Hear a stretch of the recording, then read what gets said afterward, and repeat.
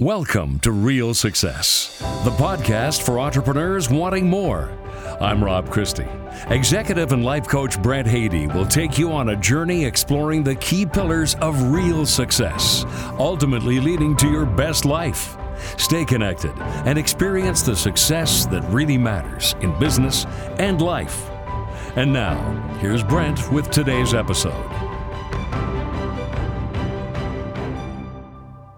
Our health has come under the microscope in so many ways this past year with COVID-19. It has gently reminded us how much our health is a foundation, a very important foundation at that, for everything we do and hope to do. I love the quote that says, "Without great health, nothing else matters." Bam! Kind of a mic drop statement, isn't it? It has a great connection to the fourth pillar of my 7 pillars of real success, vitality. It can add life to your years.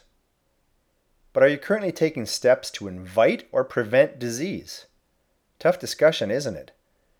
Most entrepreneurs who are caught up in the old traditional business success model are actively welcoming disease. That's right, welcoming it. The old traditional business success model sounds something like this. Work longer, work harder. That will lead to success, meaning financial success, and then you can have a life. So while you're waiting to have a life, health takes hit after hit. Energy declines. You get sick more often. Your productivity at work suffers. And maybe even your bottom line too. You've got nothing left for yourself or your loved ones when you finally do step away from your work. Vitality is not part of the mix, and it certainly doesn't feel like you're experiencing anything close to your best life. Embracing vitality and an active, healthy lifestyle while preventing disease and all the spin-off side effects, it goes a long way towards living your best life at work and at home sooner than later. It'll go a long way to making sure that there is a later too, but that's next episode's story. You know, living an active, healthy lifestyle was always something that was natural to me. Not always easy, but natural part of who I am and how I live. Thanks to my parents and my upbringing, it's a part of my mindset. I grew up really enjoying that part of my life. In my school years, my parents were pretty strict about a relatively early but consistent bedtime. Of course, as kids, my sisters and I whined about it as most kids do, but it got me into the habit of sleep consistency. I was active, and my parents always supported my sisters and myself being active. Whether that was outdoors, playing in the neighborhood every day after school and all weekend long, or being involved in organized activities, we were really on the go. My older sister and I played ball in the summer, while my youngest sisters were involved in dance all year long. In the winter, I played hockey and my sisters figure skated. We all swam. That was Mom's rule. We swam until we were strong and competent enough to be safe when we were camping at the lake. I embraced and loved those things, and trying new sports and activities too. It set me up for the active lifestyle that I continue with today. Food. What kid doesn't like candy? I was no different. We had a place conveniently on the way to school called the Rich Variety Store, and Mr. Rich had the best candy selection you can imagine. If you go to Banff or Canmore today, you'll find a store similar to that store that I spent too much time in as a kid. Now, my mother didn't try to eliminate sugar from our diet. I think she understood the battle that it would be. No, instead, she focused on balancing healthy choices with what we ate at home and helping us understand that sweets, treats, and snacks were occasional things that we can enjoy as a part of an overall healthy eating lifestyle. Once again, I embraced this idea. Mom used to tell a story about a visit to the doctor for a regular checkup where she mentioned that she was a bit worried about me and my eating and my health, and the doctor asked what I loved to eat, and I responded enthusiastically, "Apples and peanut butter sandwiches."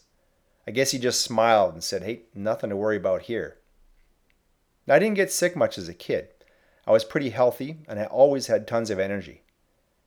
But a funny thing happens when you venture out onto your own into the world. You find out in a real hurry what sticks and what doesn't.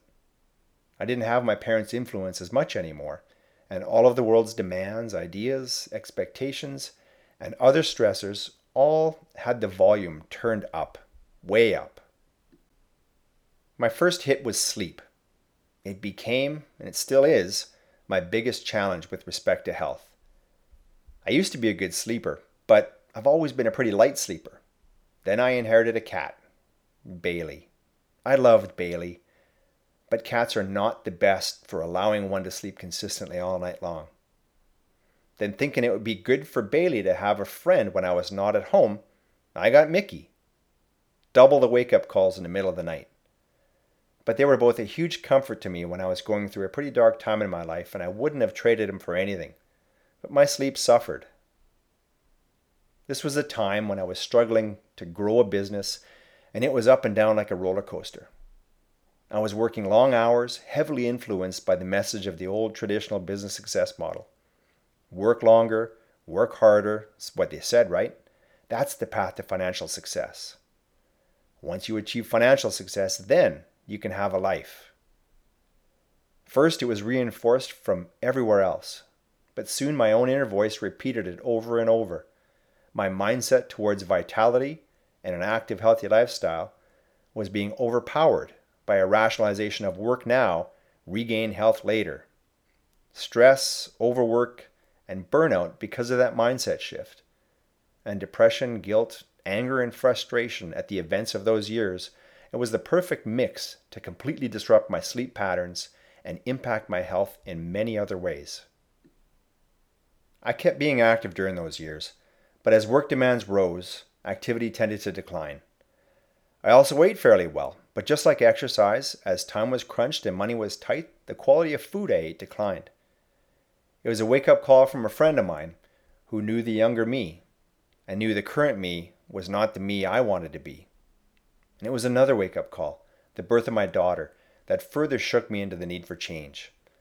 I wanted to be able to be as active as I could as my daughter grew up. I wanted to participate along with her and be a role model as my parents had been for me. I needed energy to be more productive at work and to have more than enough left over at the end of the day. I needed my back not to ache from sitting all day. I wanted to play ball again and enjoy some of the activities that I still love to do. And so I began to shift my habits, my patterns, my choices, and my priorities. I made vitality important once again. I tied it to my deepest whys, and that gave it traction to take hold and motivate me into consistent action in a way that I felt necessary.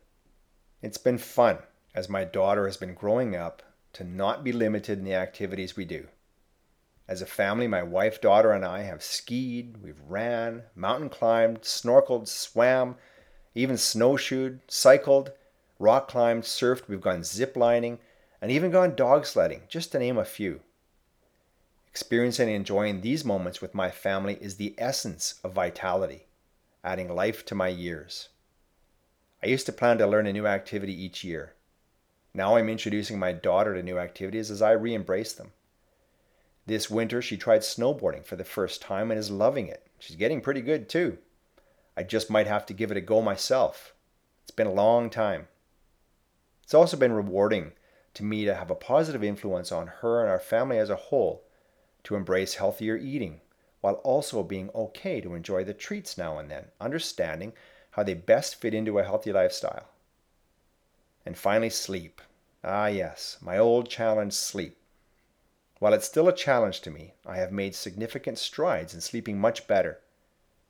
I keep at it. I don't beat myself up when any aspect of my healthy lifestyle slips. I do acknowledge when I take good, positive steps forward, and I sure do notice the benefits. I can do more. I don't feel the aches and pains as much, and I don't get sick that often. I've got more energy. I focus better, think clearer, and actually get more done when I'm regularly active. Day by day, I support my family and they support me. Together, we embrace vitality and all it brings to our daily work and the lives we love to live. We love how it adds life to our years. Thanks for listening. I hope this resonated with you today and inspires you to take a step towards achieving real success and experiencing your best life. You are absolutely worth it. Always remember that.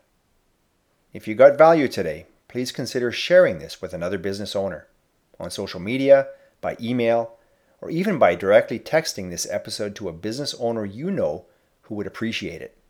You'll help extend our reach in supporting entrepreneurs everywhere to be successful in the ways that matter most to them. Don't forget to subscribe to this podcast wherever you love to listen so that you can get notified when all new episodes are released. And one last thing.